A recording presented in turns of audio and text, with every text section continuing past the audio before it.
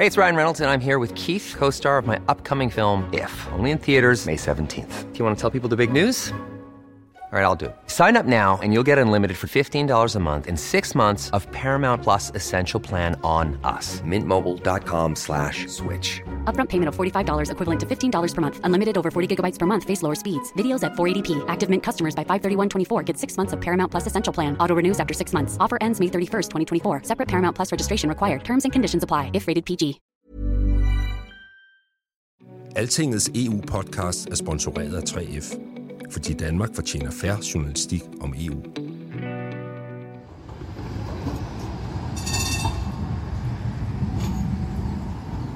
Das ist jetzt das runde Eck. Hier die runde Ecke und da fahren wir gleich mal hin. Und Sigbert Schäfke viser rundt i hjertet af Leipzig, her hvor sporvognene kører rundt langs udkanten af den gamle by. I sit sind tager han os med på en rejse over 30 år tilbage i tiden, til den aften, hvor det østtyske oprør for alvor begyndte. mal guckst, wo der Balkon ist. Da oben. Da stand die Stasi, da standen die Offiziere, da stand... Auf dem Balkon oder hinter die Gardinen? Nej, hinter die... Det var i oktober 1989, at 10.000 af mennesker pludselig gik her på Ringvejen i Leipzig, nær ved Karl Marx Universitetet i Angela Merkels gamle universitetsby. Som en åben provokation af diktaturet og sikkerhedspolitiet. Demonstranterne ville gøre en ende på den kolde krig, men de vidste også, at de risikerede deres liv ved at forsøge. Es war ja die letzte Chance für die Machthaber, jetzt das Rad der Geschichte anzuhalten. Det var jo magthavernes sidste chance for at standse historiens gang, siger Sigbert Schäfke. Han var der den dag. En dag, der signalerede afgang mod Europas fremtid.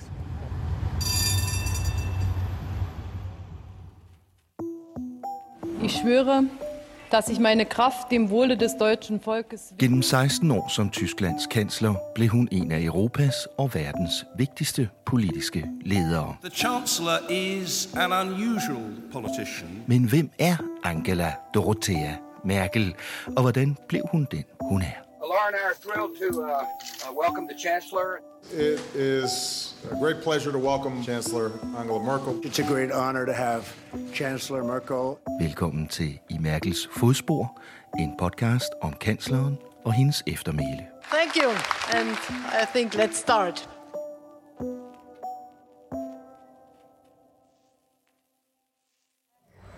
Jeg har altid tænkt på, når jeg går her, hvor mange der egentlig ved, hvad der skete her. Det gør selvfølgelig alle, der bor her, men det er jo simpelthen et af de mest afgørende blikke i moderne europæisk historie finder jo sted lige her. Og nu er vi jo på vej. Lykke Friis og jeg er tilbage i Leipzig, byen i det tidligere DDR, hvor vi besøgte Angela Merkels universitetsbar Moritzbastei tilbage i første del af den her fortælling. Denne gang er vi på sporet af en anden historie, for det her er faktisk også byen, hvor østtyskernes opstand mod regimet begyndte. Det var 9. oktober 1989, en måned før muren faldt oppe i Berlin og åbnede døren til en ny tid. Og nu er vi jo på vej ned til kirken, reformeret kirke, og der skal vi huske på, at nu lever vi jo en tid selvfølgelig med Instagram og med 24/7-medier og altinget, der også kan producere den ene artikel efter den anden døgnet rundt. Men dengang, der var det jo sådan, at man havde lukket Leipzig fuldstændig af. Der måtte heller ikke være skyggen af en udlandsk journalist. Og de havde ingen mobiltelefoner? De havde nemlig ikke nogen mobiltelefon. Det er først sådan, at selv da Angela Merkel bliver kansler i 2005, der er det før mobil, før iPhones tid.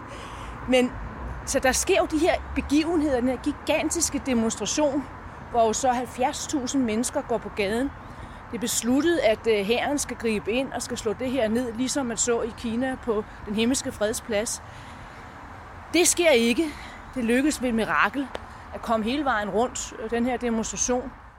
I dag ved vi, at op mod 6.000 soldater og politifolk var udkommanderet i og omkring Leipzig den dag. Men da gaderne blev oversvømmet af mennesker, stod det østtyske politis indsatsleder pludselig med en umulig opgave. Han hed Helmut Hackenberger. Hans chef var syg, og så ringede han hele tiden både til Erich Honecker, den daværende DDR-chef, og så hans nummer 2, nemlig Egon Krenz, sagde, hvad skal jeg gøre? Skal jeg holde den her demonstration tilbage ved hjælp af magt? Det havde de altså besluttet, det skal vi huske, det er besluttet, at man simpelthen skulle have en kinesisk løsning her i Leipzig. Men Hackenberger, han træffer så heroisk selv beslutningen, da ingen gider at tale med ham. Og så vil han ikke være verdens største svin på jorden, som en sagde, jeg talte med for nogle år siden i Leipzig, og lad demonstranterne passere hele vejen rundt. Og de billeder har vi jo.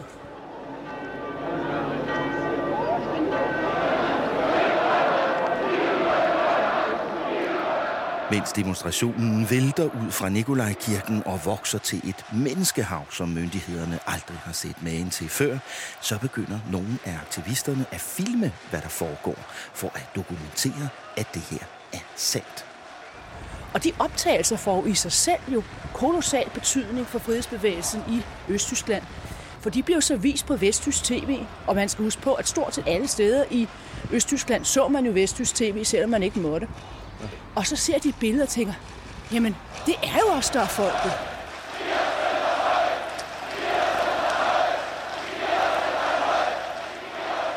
Og en af dem, der filmede op fra kirketårn, det var en ung fyr, der hedder Siegbert Schäfke. Dengang var han en ung fyr, nu er han ikke helt så ung længere. Det er vi så heller ikke. Det er vi så heller ikke, Lykke. Og ham skal vi hen og møde nu. Det skal vi, og vi skal være helt sikre på, at vi går den rigtige vej. Jamen det gør vi. Jeg har styr på GPS'en her. Ja.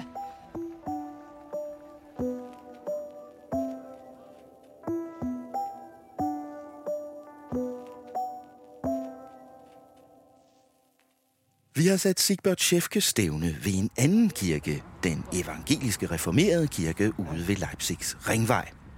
Undervejs er Lykke Friis lige ved at fortabe sig i en anden passion end Tyskland og Europa. For en af spillerne på det danske fodboldlandshold har nemlig klub her i Leipzig, og det vil hun absolut fortælle om. Josef Poulsens fodspor. Det er en nyhed, vi skal lave. Nej, Lykke, det handler om en, der hedder Angela Merkel. Nå, okay, hende. Ja, hvem spiller hun for, ja. Hende foran kirken står Schäfke med gråt hår og hestehale og peger bebrejdende på sit armbåndsur. Han lader som om, vi er for sent på den, men det er vi altså ikke. Wir sind denen, da kommt man wirklich. Bloß weil ihr bis zum Fußball gewonnen habt, kommen wir gleich zu spät, ja? Nur weil wir euch Paulsen ausgebildet haben. Ja, das nein, das habe ich schon Thomas gesagt. Josef Poulsen, das ist doch hier die große Geschichte, oder? Nå, men det havde jeg så ikke så meget held med, da Lykke og Siegbert, eller Siggi, som de vist kaldte ham dengang i 1980'erne, er færdige med at tale om Josef Poulsen, så fortæller han, altså Siegbert, om den dag i oktober 89, der ændrede hans liv.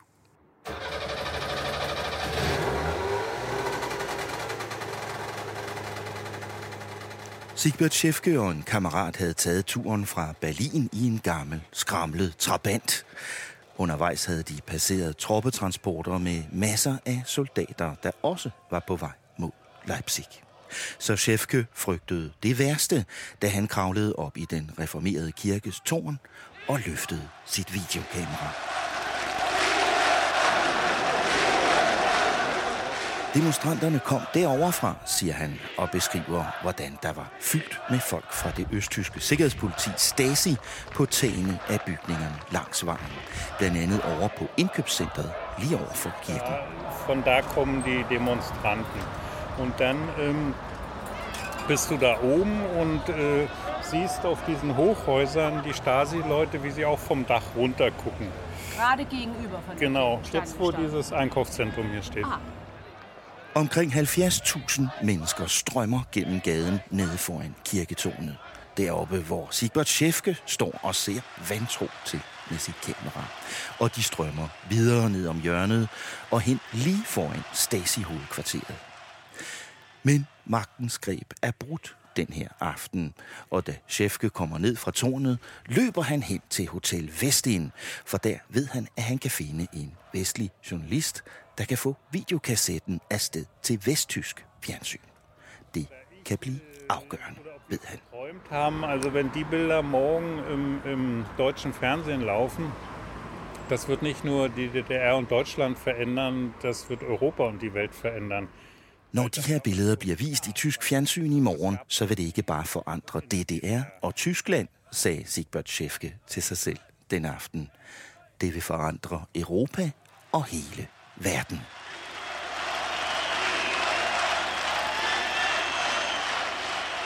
Den 9. oktober 1989 blev i virkeligheden begyndelsen til enden på DDR-staten.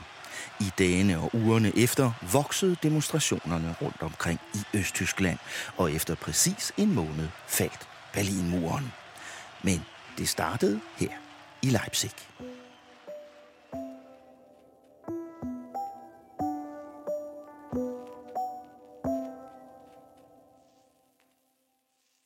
Historien om oprøret i Angela Merkels gamle universitetsby er selvfølgelig også historien om den udvikling, som pastorens datter fra Templin aldrig havde forestillet sig, men som endte med at give hende friheden til at forvandle sig fra en stilfærdig forsker i Østberlin til lederen af et genforenet Tyskland i et genforenet Europa.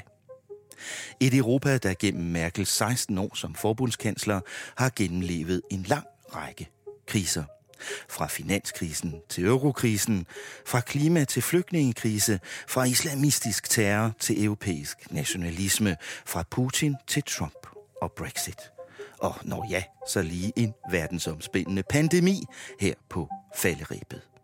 Merkel blev krisekansleren. Europa hat all diese Krisen überstanden, weil am Ende allen bewusst war, was unverzichtbar ist. Die Grundrechte und der Zusammenhalt. Europa har overlevet alle disse kriser, sagde Merkel i en tale til Europaparlamentet sidste sommer. For i sidste ende var alle klar over, hvad der var uundværligt. Grundrettighederne og sammenhold. Ich bin überzeugt von Europa. Nicht nur als Erbe der Vergangenheit, sondern als Hoffnung und Vision für die Zukunft. Jeg er overbevist om Europa. Ikke bare som en arv fra fortiden, men som et håb og en vision for fremtiden, sagde hun. Det er ikke uden, men kun med Europa, at vi kan bevare vores overbevisninger og vores friheder. Nicht ohne, sondern nur mit Europa können wir unsere Überzeugungen und Freiheiten erhalten.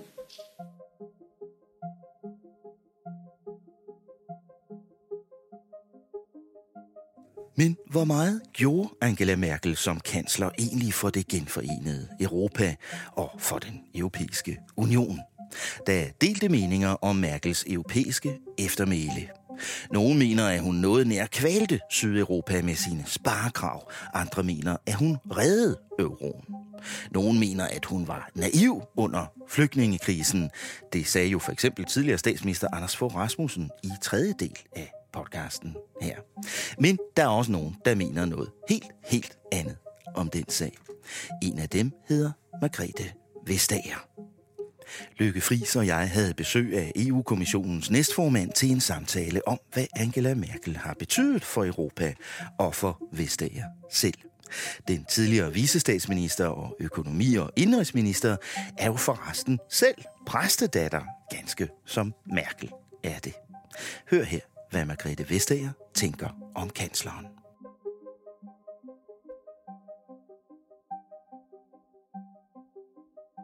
Jeg tror, det vigtigste, jeg har oplevet med hende, det var under flygtningekrisen, hvor hun valgte at holde Tysklands grænser åbne. Fordi jeg synes, hun reddede Europas sjæl ved at gøre det. Fordi det er så fundamentalt at tage imod mennesker, som risikerer at blive slået ihjel der, hvor de er. Og som træffer den frygtelige beslutning at efterlade deres hjem, og tit og ofte også familiemedlemmer, venner, hele deres liv. Det er så fundamental en ting at give husly og beskyttelse. Og der var hun den, der ligesom stillede sig op og sagde, dette fundamentale princip, det kan jeg stå indenfor. Tror du, det var et personligt valg for hende? Ja, jeg tror, det har sikkert, det var en meget personlig ting, som det ene, fordi jeg tror ikke, man gør det ikke bare af politiske grunde, fordi allerede dengang, der var flygtningespørgsmål jo meget, meget betændt. Det har det været meget længe i Danmark, men det har også været i en række andre lande. Og det andet, det kom måske også af en bevidsthed om Tysklands særlige rolle i Europas historie. Og hvis man lukkede grænsen, så ville det med meget stor sandsynlighed være blevet til meget, meget voldsomme billeder af tysk politi, som havde været nødt til med magt at afvise folk. Og det tror jeg ikke, Tyskland ville kunne bære, fordi det ville fremkalde så mange negative historiske mindelser, at det ville ødelægge alt det, som Tyskland har opbygget efter 2. verdenskrig. Wir schaffen das, da bin ich ganz fest davon überzeugt. Und für mich selbstverständlich ist, dass man an eine neue Aufgabe so rangeht, dass man erstmal sagt, wir schaffen das. Wir haben so vieles geschafft, wir schaffen das. Wir schaffen das, denn Deutschland ist ein starkes Land. Wir schaffen das, und wir haben im Übrigen in den letzten 11 Monaten... Hvis vi spoler en lille smule tilbage i tid, inden du var kommissær og næstformand i EU-kommissionen, der var du økonomiminister i Danmark, og det blev du i 2011, mens eurokrisen var på sit højeste. Hvordan oplevede du situationen i EU på de første ministermøder, du var med til? Altså, jeg repræsenterede jo så Danmark i rådet af økonomi- og finansminister ECOFIN, ja. Og vores læringskurve var super, super stejl, fordi Danmark havde jo formandskabet i foråret 2012. Så vi skulle ligesom være over det hele. Og der var jo det her dobbeltforløb med dels en meget intens lovgivningsindsats for ligesom at få styr på hele den finansielle sektor, forhindre, at den finansielle krise kunne gentage sig. Og så var der eurokrisen, som sådan set forløb parallelt. Det var både en finansiel krise og en eurokrise. Og eurolandene, de havde jo sådan lidt, de var helt vilde i øjnene, fordi de netop skulle håndtere begge dele på samme tid. Fordi euroen var i dyb krise. It's all or nothing for Greece, but Prime Minister Alexis Tsipras is holding his confident stance. I'm here ready for an honest compromise.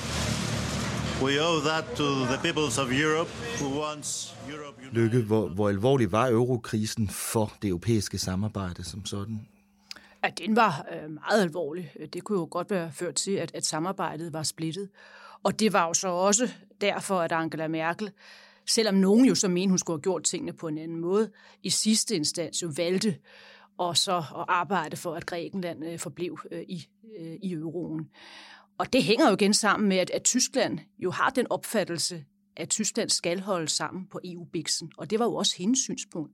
Men Merkel har så også været præget af, at hun følte, at hun arvede mange uløste problemer fra Helmut Kohl, altså den store kansler i Tyskland. Og der var jo så 2 store problemer, hun arvede under hendes kanslertid. Det ene var jo det, som var flygtningekrisen, hvor man jo altså havde vedtaget de åbne grænser, Schengen-samarbejdet jo internt i EU, men man havde jo altså ikke nogen stærke ydergrænser og en fælles flygtningepolitik. Der følte hun ligesom, det skulle hun ind og være en slags Kohls rengøringskone for at fikse.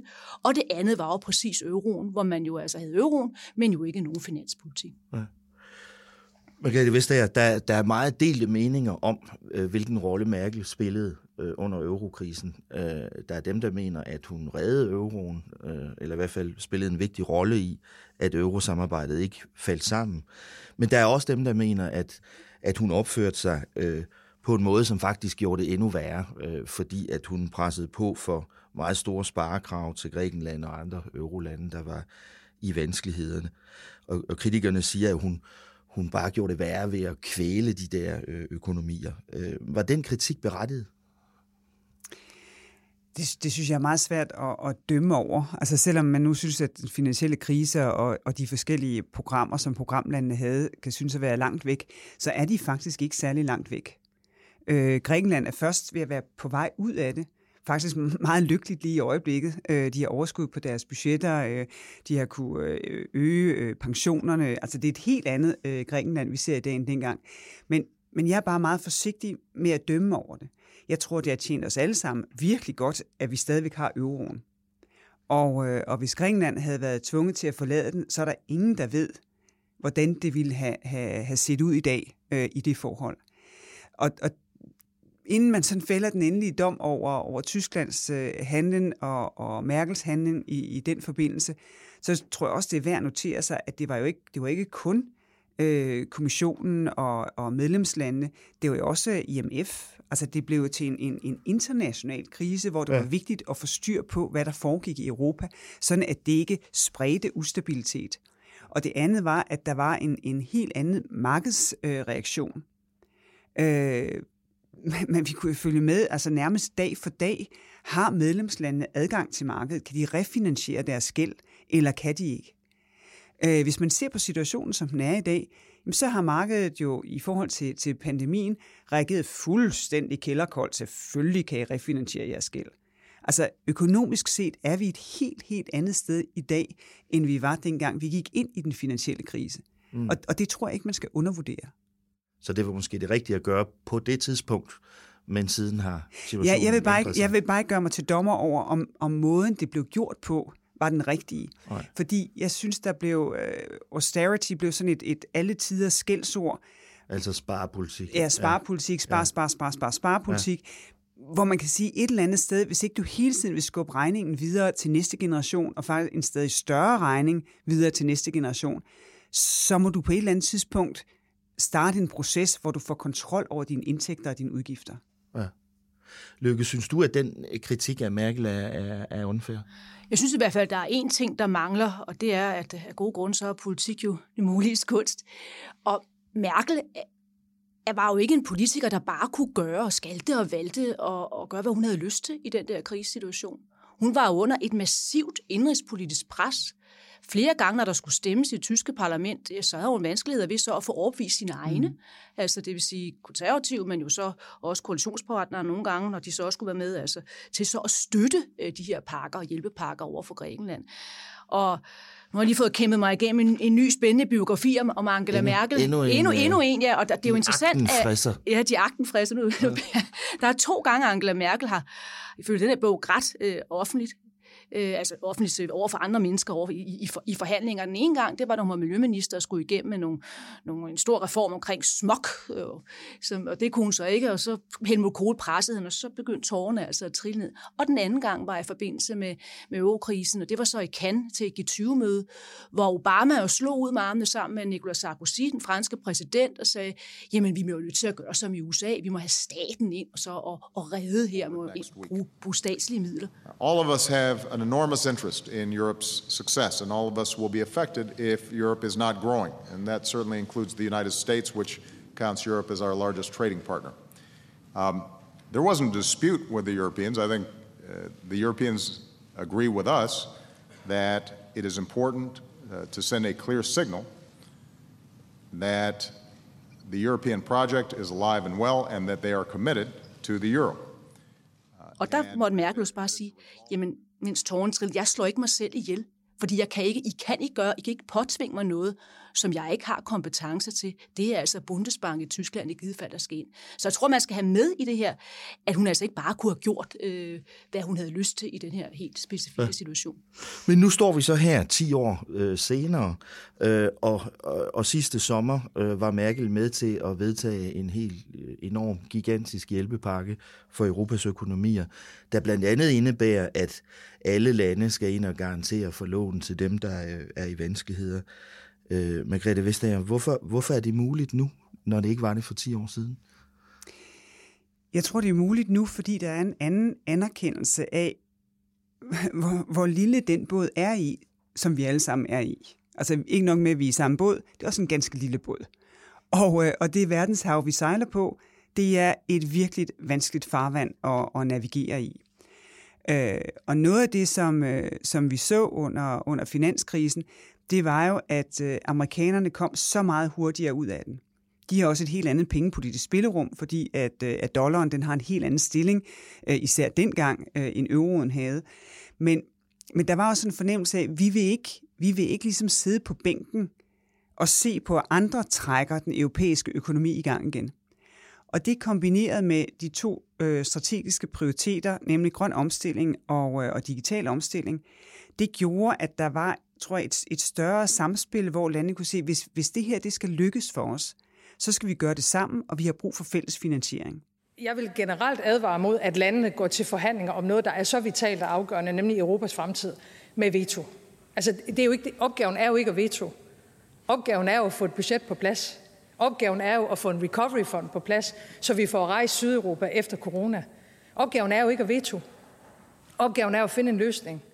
Er det fordi verden har ændret sig, eller er det fordi Merkels opfattelse af tingene har ændret sig, eller er det begge dele? Har hun flyttet sig også på de 10 år? De to ting hænger jo sammen. Altså, de fleste kloge mennesker, de forholder sig jo åbent til verden omkring dem, og lærer af det. Og lære deres egne gerninger, for good and for bad, fejltagelser og succeser. Og det gælder forhåbentlig os alle sammen. Men verden er også en anden. Den er også geopolitisk en helt anden. Vi har et helt andet Kina i dag. Vi har et andet Rusland i dag. Vi har et andet USA. Altså Trumps periode kan ikke bare viskes væk, fordi Biden nu er præsident, og Bidens administration har en helt anden holdning til det europæiske samarbejde. Men Trumps periode forsvinder ikke. Det, han sagde, kan ikke gøres usagt, fordi man ved, det har en stor opbakning blandt dele af den amerikanske befolkning. Det ekstremt ekspansive Kina, som vi ser i dag, det havde vi ikke for 10 år siden. Og det kan heller ikke gøres om. Og det vil sige, når geopolitikken ændrer sig på den måde, så må Europa også ændre sig. Ja. Og der er jo sådan lidt en blanding af at det bliver vi også nødt til at gøre, og så også en voksende selvbevidsthed i Europa. Det her, det kan vi godt. Vi har virkelig meget at byde på. Og derfor så skal vi heller ikke sidde det her overhøre. Vi skal ikke putte os. Vi skal være med til det. Vi skal sætte retning. Ja. Lykke, er det også fordi, at Merkels situation hjemme i Tyskland er anderledes, end den var dengang? Ja, i høj grad, men selvfølgelig det geopolitiske var afgørende. Men da man har eurokrisen, bare for at give jer et eksempel, jamen så er der jo så FDP's leder på det tidspunkt. Han siger jo, at det der med at skulle give Grækenland penge, det svarer til, at man sender en kasse whisky til en alkoholiker. Det gør man ikke. Altså det var en fornemmelse af, at de var selv skyld i det. Det var i store dele af Tyskland og i Merkels bagland. Spole frem til coronakrisen. Men Merkels udtryk, det var jo som en naturkatastrofe. Det var jo ikke de landes skyld, at der var nogen, der blev ramt hårdere. Det var jo simpelthen tilfældighederne. Og derfor var man altså også i en situation i Tyskland, hvor der jo aldrig rigtig var den store debat om den genopretningsfond. I løbet af det årti, vi står og taler om her, der gik du fra at være dansk minister til at blive næstformand i EU-kommissionen, som du er nu. Udnævnt er jo blandt andet af Angela Merkel. Hvad har hun betydet for dig som EU-kommissær? Betyder det noget, når man sidder i din position i EU-kommissionen, at der sidder en person som Angela Merkel i Berlin? Det betyder helt utrolig meget. Fordi det betyder meget, hvordan Tyskland er i samarbejdet.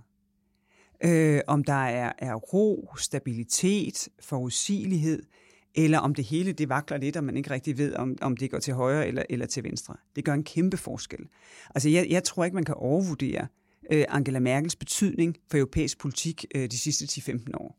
Altså især da hun fik sig sat, da hun vandt den personlige respekt, fordi hendes personlige autoritet blev så stor, som den blev i rådet, og det uformelle, der foregår i rådet, fordi det er jo kun stats- og regeringschefer, der er i det rum, der har det jo betydet helt utrolig meget, at hun er højt respekteret, fordi hun har så høj en personlig integritet.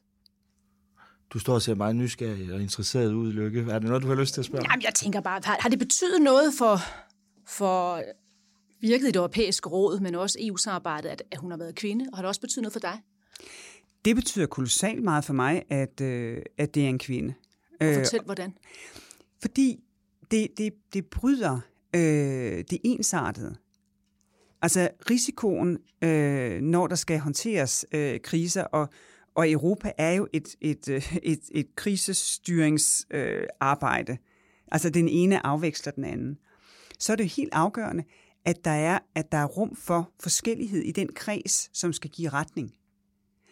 Og man kan jo sige utrolig meget godt om de mandlige stats- og regeringschefer, men de tager et blåt jakkesæt på hver morgen, og så vælger de, om skjorten skal være hvid eller lyseblå.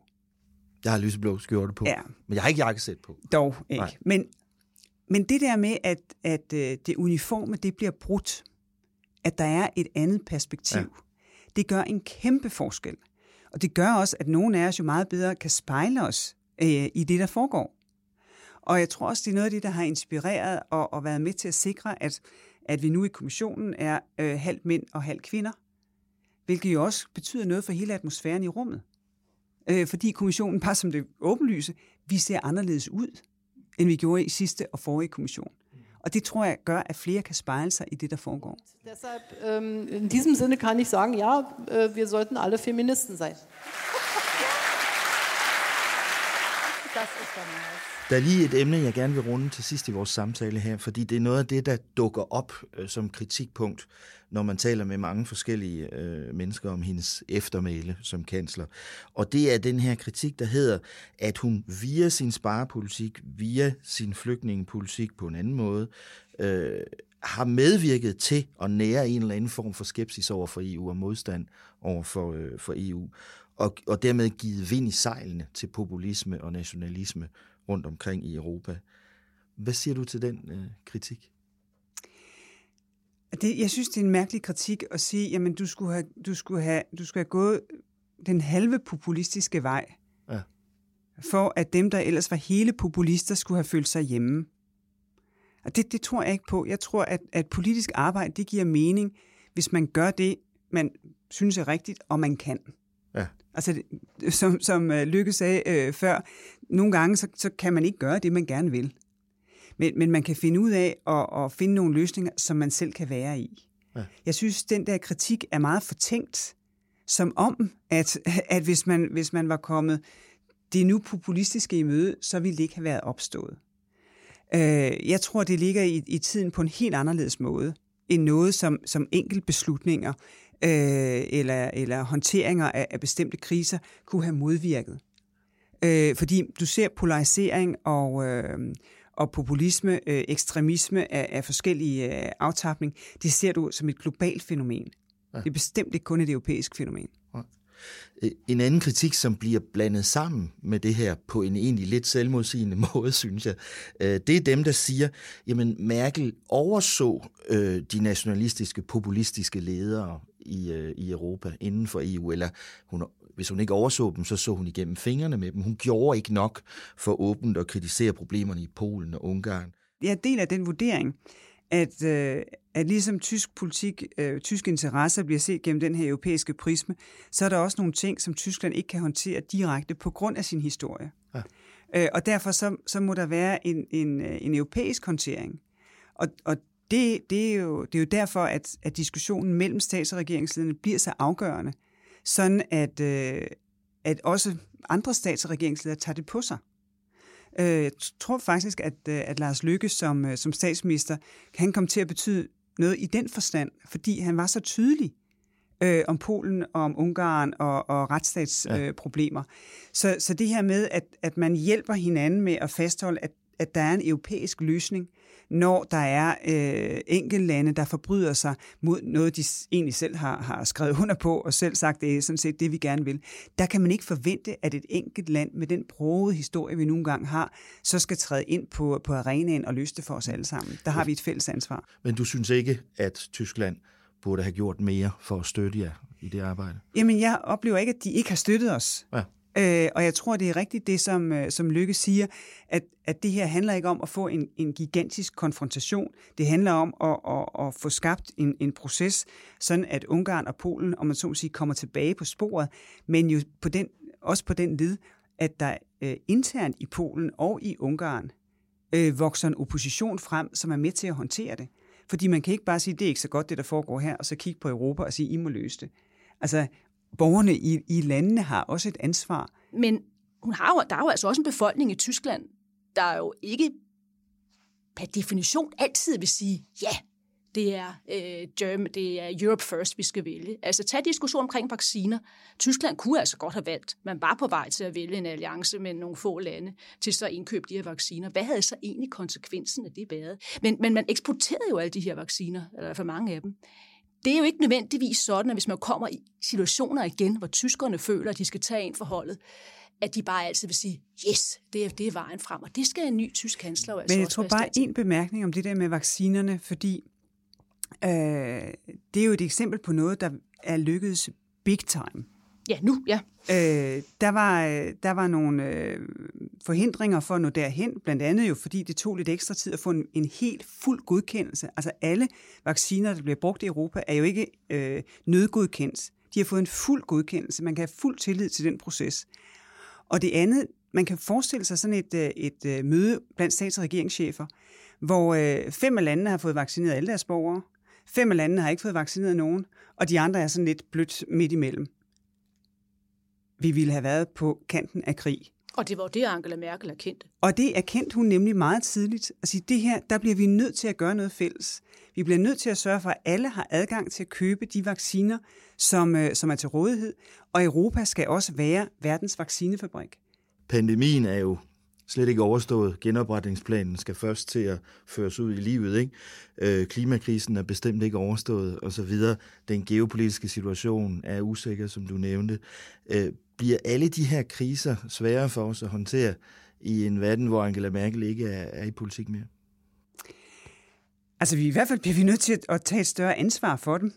Når Merkel nu træder tilbage, og en ny kansler skal finde sin rolle, så er der brug for, at andre træder frem og får justeret deres prisme, sådan at det nationale i højere grad bliver set med europæiske briller. Fordi ellers får vi svært ved at gøre det, som jo er Europas kerneopgave, nemlig at håndtere kriser og finde løsninger, som bringer os fremad i det geopolitiske spil, som Løkke lige tegnede op. Hvem er det, der skal træde frem? Det er jo det, der er åbent i øjeblikket, og med et fransk valg også i pipelinen, så er det faktisk ikke så lige til at se, hvem det er, der kan steppe op. Og jeg synes jo så, at der er nogle af de små lande, som måske kunne tænke, måske det nu, vi skal vise vores europæiske sindelag. Når man er home alone.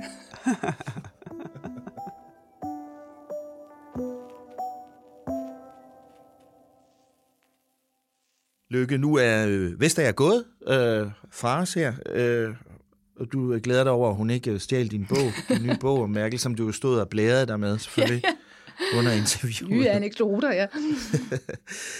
Jeg synes, det var en meget interessant samtale. Ikke mindst, synes jeg, da du spurgte hende om, hvorvidt Merkel har betydet noget for kvinder i politik. Blind høne finder også et korn, ja. Og det synes hun nu helt tydeligt, at hun har. Hvad synes du ellers var spændende? Ja, men den del synes jeg selvfølgelig også var spændende. Altså, og det hænger jo sammen med, at paradokset, fordi Merkel jo aldrig rigtig har gjort noget ud af det. Men alligevel det, altså hun er kvinde, men det hun så alligevel så har været der, har jo ændret på stemningen, har jo så også ændret på fokus på mangfoldighed og så videre. Så det tror jeg i høj grad også, at Merkel bliver husket for. Der minder egentlig lidt om Margaret Thatcher. Ja. Altså, der er ikke mange, der sådan vil se Margaret Thatcher som en stor kvindeforkæmper. Hun var ikke feminist, vel? Nej, hun var ikke feminist. Og det har Merkel jo også haft store diskussioner om, hvorvidt hun var feminist eller ej, og så videre. To those waiting with bated breath for that favorite media catchphrase, the U-turn, I have only one thing to say. U-turn if you want to. The ladies not for turning. Men alligevel, når jeg også tænker tilbage på min egen barndom, har det jo så været, så man da Margaret Thatcher, anede da ikke, hvad hun gik ind for, var lige ved at sige på det tidspunkt, men jeg så, at der var altså en kvinde. Og det tror jeg altså har spillet en markant rolle. Så er det jo klart, så synes jeg stadigvæk, at coronakrisen er noget af det mest interessante. Altså, hvor hun jo også er inde på diskussionen omkring vaccinerne, vigtigheden af, at man så alligevel så fik en fælles løsning på det. Og der var simpelthen en risiko for, at Tyskland havde valgt den der Germany First, ved at man så havde opkøbt vaccinerne alene. Sammen med Holland, sammen med Italien og sammen med Frankrig. Den vaccinealliance var jo dannet. Den var der. Ja. På et tidspunkt, hvor vi andre faktisk ikke diskuterede vaccine. Jeg husker, det vaccine, det var sådan noget der, det var meget, meget langt væk der. Det var så sidste sommer, da tyskerne gik sammen med de her lande om at lave sådan vi er kommet en lang vej siden da, ikke? Og hendes pointe om jo, at prøve at forestille dig, at man havde haft møder, hvor så nogen var vaccineret, andre var ikke. Også hvad med det indre marked, hvordan skulle det så kunne fungere? Det er jo virkelig noget, der er tankevækkende. Og der tror jeg på en eller anden måde bare, man skal være opmærksom på, at man kan sagtens være kritisk over for den politik, at det gik langsomt, og der er også begået fejl. Men der var alligevel et land, der så sagde, at vi bliver nødt til at gøre det her i fællesskab. Og hun kunne jo godt have valgt noget andet. Ja. Ja, det betyder noget, når man siger, når den stærkeste i klassen er indstillet på et samarbejde. Ja, ikke? Og der kan den indrigspolitiske situation jo godt ændre sig på et eller andet tidspunkt. Det var faktisk omdiskuteret. Det var også meget omdiskuteret i lige den periode. Så er jeg med på, som Margrethe Vestager, at man skal have is i maven, og det er jo nu, man skal gøre regnebrættet op. Og nu ser det jo rigtig godt ud, men der var altså også en lang periode, der så det virkelig skidt ud. Ikke? Da britterne, de var hurtige, amerikanerne var hurtige. Der begyndte jo mange virkelig at blive nervøse. Og der gælder det jo så også om at holde fast og have det der at sige, nu må vi altså have tålmodighed. Og det gjorde hun jo så rent faktisk, uden så at ændre holdning. Mm. Den del af samtalen, der handlede om populister og nationalister i nogle af de centrale og østeuropæiske lande, synes jeg, hun var lidt forsigtig. Ja. Fordi set fra mit synspunkt som en journalist, der har dækket det, så er det jo altså historien om en EU-kommission, der i mindst 10 år har forsøgt at få gjort noget ved det her, ikke også? Og medlemslandene har ikke bidt til bolle, og Merkel har ikke. Altså, nej. Det kunne du også kritisere mig for, at der var jeg nok også for pænt, fordi det er jo rigtig nok, når historiebøgerne bliver skrevet, det har jeg sagt på gang nu, endnu flere bøger, når værk nummer 2 skal lægges oven på den her Angela Merkel, die Kanzlerin ihrer Zeit, og hvis ikke vi får rettet op på den udvikling i Polen og Ungarn, som det jo vitterligt pt. Ikke ser ud som om vi gør, jamen så vil det jo også være en del af, så skal der være et kapitel om det. Altså, jeg kan godt se, at der er sikkert alle mulige forklaringer på, men at hun har følt, at hun var nødt til at gøre, som hun gjorde. Men jeg synes bare, at vi står i en situation nu, hvor der er så store problemer med Ungarn og Polen i EU, at det begynder virkelig at være en trussel mod den måde, samarbejdet fungerer på. Ja, det er det jo på alle, fordi da vi så snakkede om det her med var det en jolle eller den lille båd, vi sad i, der må man jo bare konkludere, at på mange punkter her i løbet af det sidste halvår, der har man jo ikke været i stand til at blive enige om noget i EU på udenrigspolitikken, fordi så er Ungarn jo nedlagt veto, altså til bare lige Palæstina og Israel, kan jeg da i hvert fald huske, men der har også været andre episoder. Og det kommer jo til altså også at gøre ondt på den helt store klinge.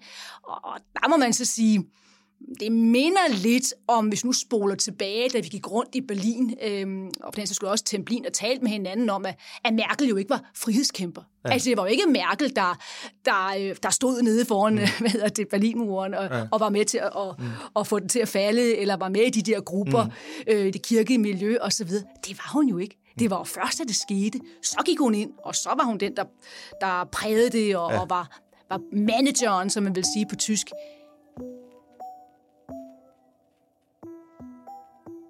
Und deshalb sage ich, das ist ein guter Tag für Deutschland und es ist ein guter Tag für Europa, meine Damen und Herren.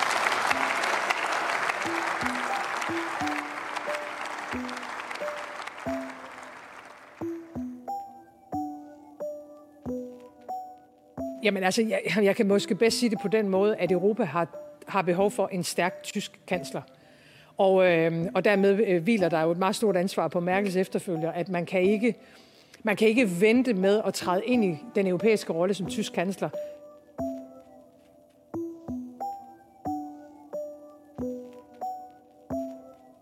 Tak fordi du lyttede til 4. del af I Merkels fodspor, en podcastserie i 5 afsnit, udviklet og tilrettelagt af Thomas Lauritsen, produceret af Henrik Axel Bugter og beriget med stor viden og begejstring af Lykke Friis, direktør for Tænketanken Europa. Hvem kan mon blive den næste kansler for Tyskland? Det taler vi om i sidste afsnit i næste uge, hvor du kan møde en af Merkels politiske modstandere i Berlin.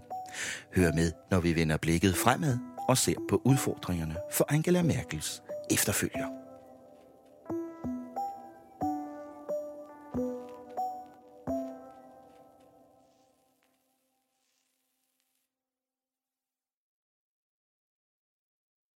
Altingets EU-podcast er sponsoreret af 3F, fordi Danmark fortjener fair journalistik om EU.